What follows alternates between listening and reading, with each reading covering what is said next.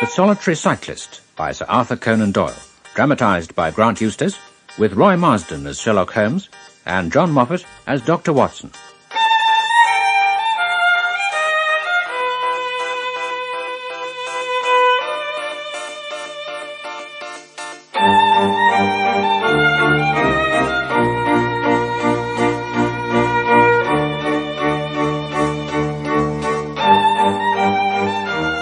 The first that Sherlock Holmes and I knew of Miss Violet Smith was when the young and beautiful woman presented herself at Baker Street late one evening to ask for Holmes's assistance and advice. Please sit down and tell us what is troubling you. Thank you. At least it cannot be your health. So ardent a bicyclist must be full of energy. She glanced down in surprise at her own feet, and I observed the slight roughening of the side of the sole caused by the friction of the edge of the pedal. Yes, I bicycle a good deal, Mr. Holmes, and that has something to do with my visit to you today. My friend took the lady's hand and examined it. You will excuse me, I'm sure. It is my business. I nearly fell into the error of supposing that you were typewriting. Of course, it is obvious it is music. You observe the spatulate finger end, Watson, which is common to both professions. Oh, yes. There is a spirituality about the face, however, which the typewriting does not generate. This lady is a musician. Yes, Mr. Holmes. I teach music. In the country, I presume, from your complexion? Yes, near Farnham, on the borders of Surrey. So, Miss Smith, what has happened to you near Farnham on the borders of Surrey? As so often in our experience, Violet Smith's story began simply. When her father died, she and her mother had been left without a relation in the world, except for one uncle, Rafe Smith, who had gone to Africa 25 years before and had not been heard from since. The two of them were also left very poor. Then one day they heard of an advertisement in the Times inquiring for their whereabouts. You can imagine how excited we were, Mr. Holmes, for we thought that someone had left us a fortune. Yeah, but they had not? No, they had not. When we went to the lawyer, whose name was given in the paper, we met two gentlemen, a Mr. Carruthers and Mr. Woodley, who were home on a visit from South Africa. They said that my uncle was a friend of theirs. He had died some months before in poverty in Johannesburg, and with his last breath had asked them to hunt up his relations and see that they were in no want. Your uncle took no notice of you when he was alive, and yet is so careful to look after you when he is dead. That seemed strange to us, too. But Mr. Carruthers explained that my uncle had just heard of the death of his brother, and so felt responsible for our fate. When was this interview? Last December, 4 months ago. Pray proceed. Mr. Woodley seemed to me to be a most odious person. Oh, in what way? He was forever making eyes at me. A coarse, puffy-faced, red-moustached young man with his hair plastered down. I thought he was perfectly hateful. And Mr. Carruthers? An older man, and more agreeable. He had polite manners and a pleasant smile. He inquired how we were left, and on finding that we were very poor, he suggested that I should come and teach music to his only daughter, aged 10. Miss Smith was not too proud to admit that the prospect of some income made her accept this offer, and it was an arrangement that promised well. Carruthers was a widower, but had engaged a housekeeper to look after his establishment, Chiltern Grange, about 6 miles from Farnham. Carruthers was kind and himself musical, so they spent pleasant evenings together, and every weekend she went home to her mother in town. The first flaw in her happiness was the arrival of the odious Woodley. He came for a visit of a week, but it seemed 3 months to me. He boasted of his wealth and said that if I married him I should have the finest diamonds in London. Finally, when I would have nothing to do with him, he seized me in his arms and swore that he would not let me go until I kissed him.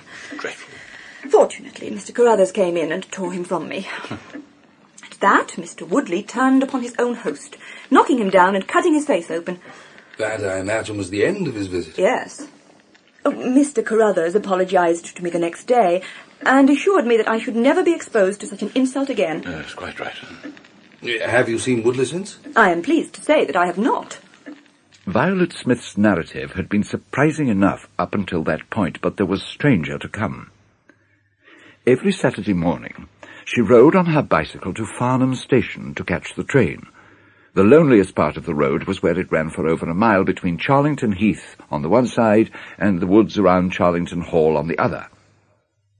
2 weeks before, she had found that, unusually, she was not alone on that stretch of road. I chanced to look back over my shoulder, and about 200 yards behind me, I saw a man, also on a bicycle. He seemed to be middle-aged, with a short, dark beard.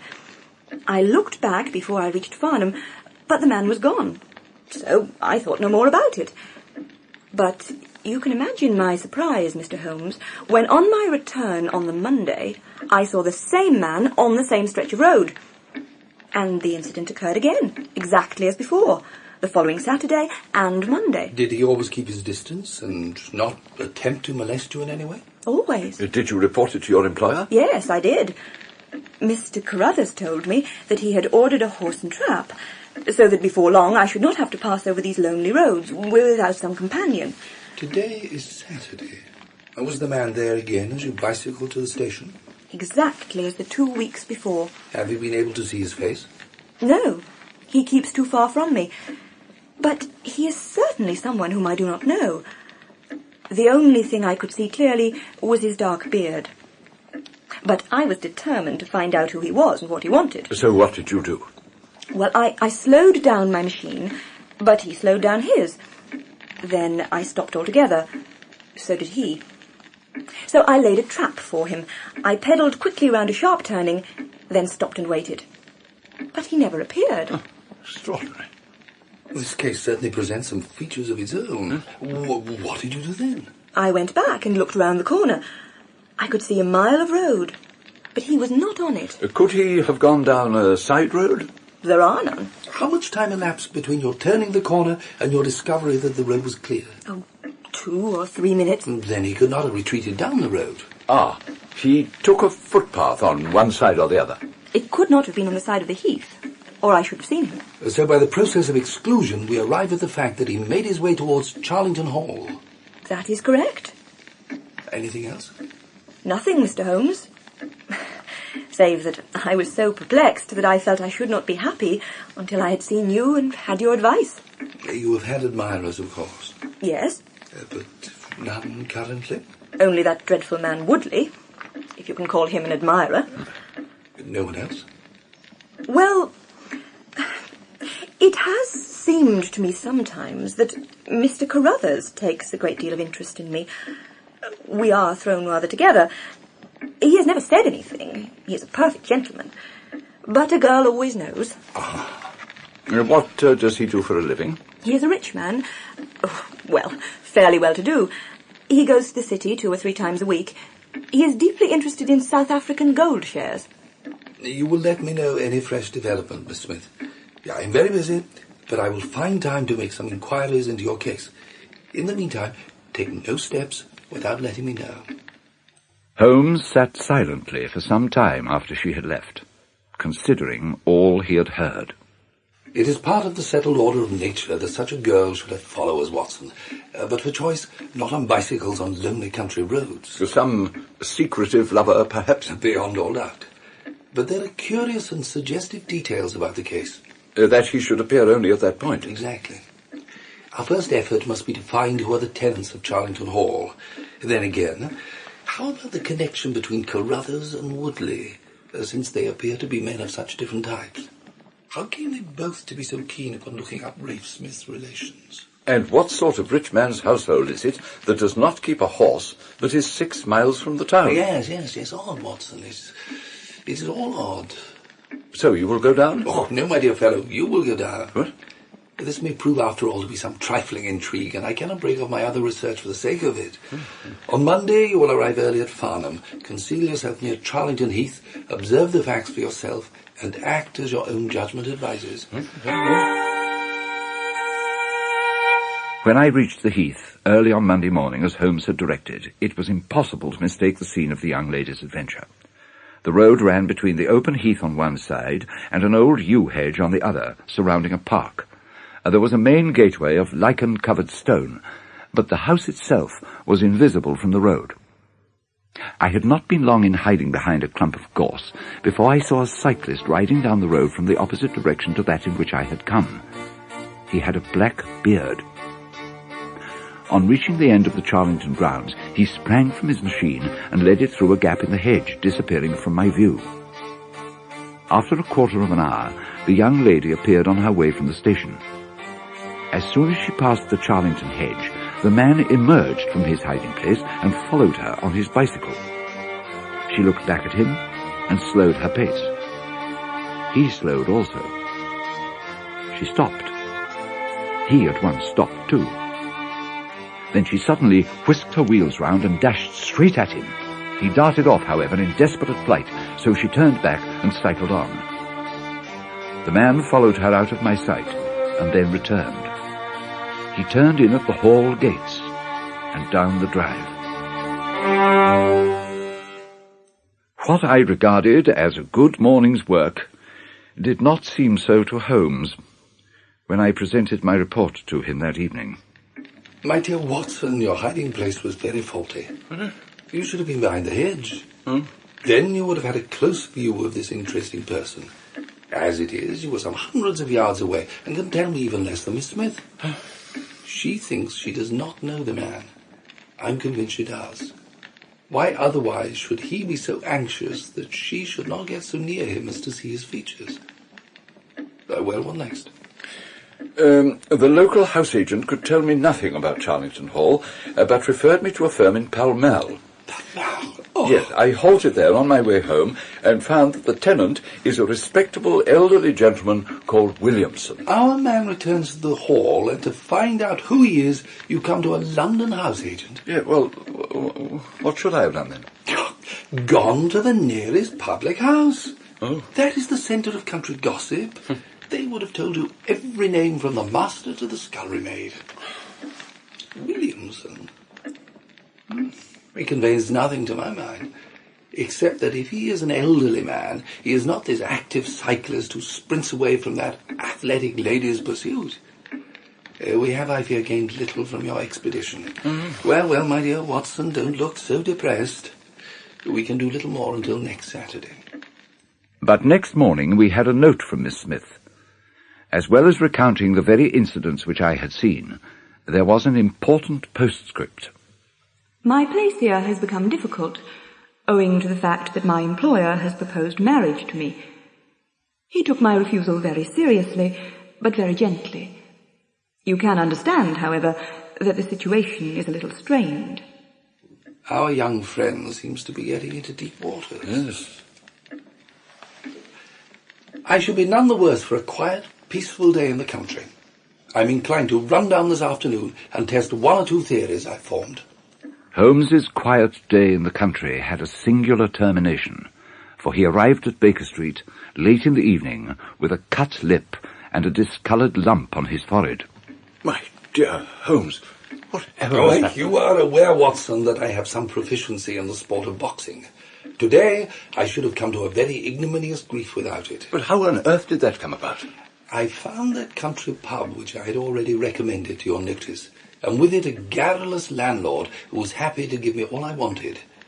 There is some rumour that the white, not black, bearded Williamson is, or has been, a clergyman. Well, a clerical agency ought to be able to help there. I have already made some inquiries.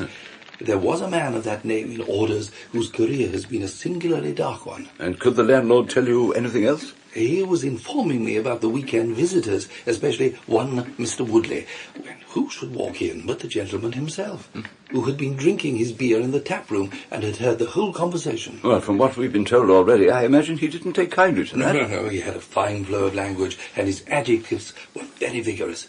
He ended a string of abuse by a vicious backhander, which I failed to entirely avoid. Well, the next few minutes were delicious. I emerged as you see me. And Woodley? Woodley, well, he went home in a cart. But I must confess that my day on the Surrey border, however enjoyable, has not been much more profitable than your own. The Thursday brought us another letter from our client. You will not be surprised, Mr. Holmes, to hear that I am leaving Mr. Carruthers' employment. The cause of my leaving is not merely the strained situation with Mr. Carruthers. but the reappearance of that odious man, Mr. Woodley. He was always hideous, but he looks more awful than ever now, for he appears to have had an accident and is much disfigured. I saw him out of the window, talking to Mr. Carruthers, who seemed much excited afterwards. Woodley must be staying in the neighbourhood, for he did not sleep here, and yet I caught another glimpse of him this morning. I would sooner have a savage wild animal loose about the place. So I have resolved to come up to town on Saturday and not to return. Mr. Carruthers has got a trap, and so the dangers of the lonely road, if there were ever dangers, are now over. So I trust, Watson. So I trust. But you are doubtful? Very. There is some deep intrigue going on round that young woman. Then it is our duty to see that no one molests her upon that last journey. Indeed. We must spare time to go down together on Saturday morning. Yes. And make sure this curious investigation has no untoward ending. I confess that I had not up to now taken a very serious view of the case, which had seemed to me rather grotesque and bizarre than dangerous. That a man should lie in wait for and follow a very handsome woman is no unheard of thing. If he had so little audacity that he fled from her approach, he was not a very formidable assailant. The ruffian Woodley was a very different person, but he only molested our client once, and had recently visited the house of Carruthers without intruding upon her presence. Yet that Holmes thought that tragedy might prove to lurk behind these curious events was evident from the severity of his manner, and from the fact that he slipped a revolver into his pocket before we left 221B Baker Street. Well, it's a glorious morning, Holmes. Yes, let us hope it remains that way, Watson. Charlington Hall is well hidden by its woods. This rise must be the only place on the road from Farnham that you can see it. It's rather a grim-looking place, and poorly kept. All too suitable for its occupants. I say, look. Well, down the road, as far as you can see. Oh, yes, looks like a dog cart. I had allowed a margin of half an hour. If that is Miss Smith, she must be making for the earlier train. I fear she will be past Charlington before we can possibly meet her. Come along, Watson. From the instant that we passed over the rise, we could no longer see the vehicle. It came into view again only after we had run hard for several minutes. When it did appear around the curve of the road, it was empty. Too late, Watson. Fool that I was not to allow for the earlier train. It's abduction, murder, heaven knows what. Let's stop the horse. Ooh, ooh, ooh! Right now, jump in. Now let's see if we can repair the consequences of my own blunder.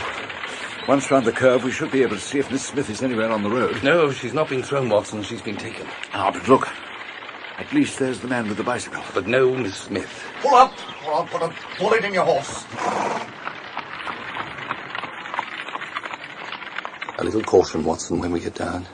Excited men with revolvers are unpredictable. You're the man we wanted to see. Where is Miss Smith? That's what I should be asking you. You are in her dog cart. Where have you taken her? We met the dog cart on the road. There was no one in it. We drove back to help the young lady. Good Lord. Then they've got her. Who? That hellhound Woodley and that blackguard parson. Now, come on, man. If you are really her friend, come with me and we'll save her. If I have to leave my carcass in Charlington Wood.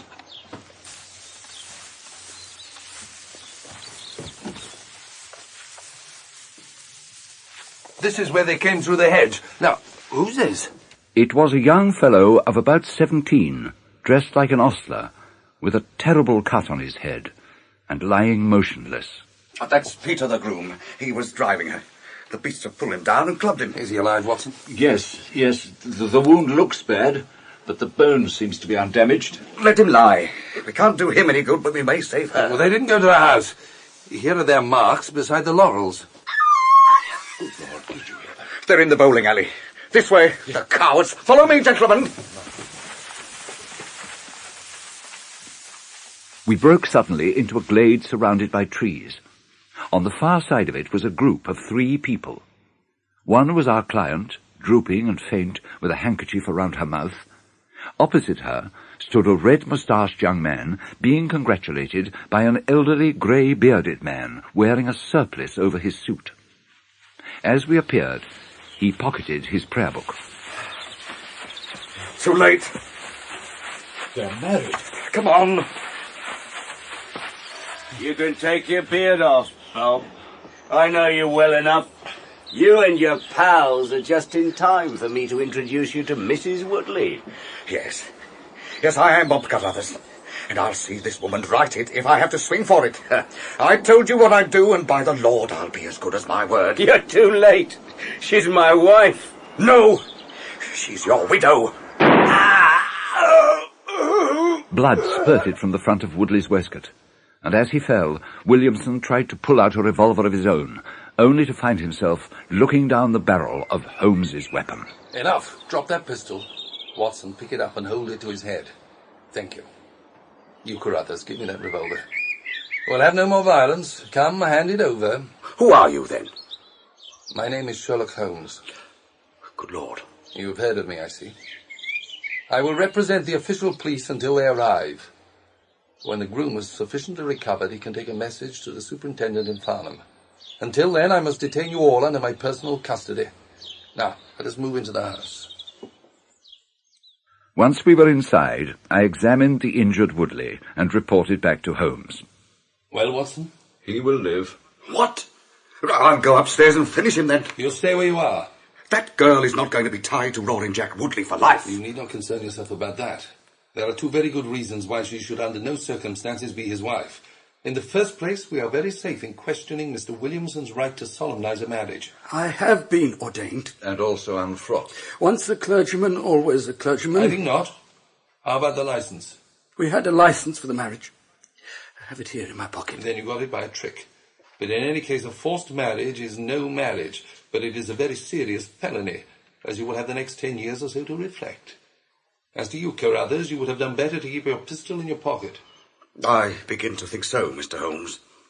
But it drove me mad to think that despite all I had done, that she was in the power of such a brute and bully. What had you done? I never let her go once past this house where I knew these rascals were lurking, without following her on my bicycle just to see that she came to no harm. Wearing a beard so that she shouldn't recognize you. Oh, she wouldn't have stayed in my employment long if she thought I was following her about the roads. Oh, why didn't you tell her of the danger? Because then again, she would have left me. And I loved her too much to think of never seeing her in my house again. You call that love? I call it selfishness. What was it that brought matters to a head? This telegram. Well, the old man is dead. Rafe Smith, I imagine. That's right. That's where it all started. By heaven, if you squeal on us, I'll serve you as you serve Jack Woodley. Your Reverence need not be excited. The case is clear enough, and there are only a few details to explain. You three knew Rafe Smith in South Africa. Lie number one. I never saw either of them until 2 months ago, and I have never been to Africa in my life. Well, His Reverence is our own homegrown article. Yes. Jack and I knew Rafe Smith, and we knew he wouldn't live long. And that he wouldn't make a will. He couldn't read or write. And Miss Smith was his next of kin and would inherit what he had. Which was a small fortune. So the two of you came over to seek her out, with the idea that one of you was to marry her. Why was Woodley chosen? We played cards for her on the boat. He won. You got the young lady into your service, and then Woodley was to do the courting. However, she recognized the brute that he was and would have nothing to do with him. And you complicated matters by falling in love with her. It strikes me, Williamson, there isn't much that we can tell this gentleman. Woodley and I quarrelled, and he made his own plans, which included this cast padre here. Then he turned up 2 days ago with the telegram and asked if I would stand by the bargain we had made. I said I would not. So he took matters into his own hands in his own characteristic way. Well, Mr. Carruthers, I think you have done what you could to make amends for your share in an evil plot. But there is my card, sir. And if my evidence can be of help to you in your trial, it shall be at your disposal. Thank you. Now, Watson, when do you expect Miss Smith to revive from the sedative you gave her? Oh, within a quarter of an hour. Good. And then you had better repair to her side to give her the good news as soon as she awakes. But that she's not married after all, you mean? Yes, that, and the fact that the demise of the uncle she never met has made her one of the richest young ladies in the land. as well as one of the handsomest.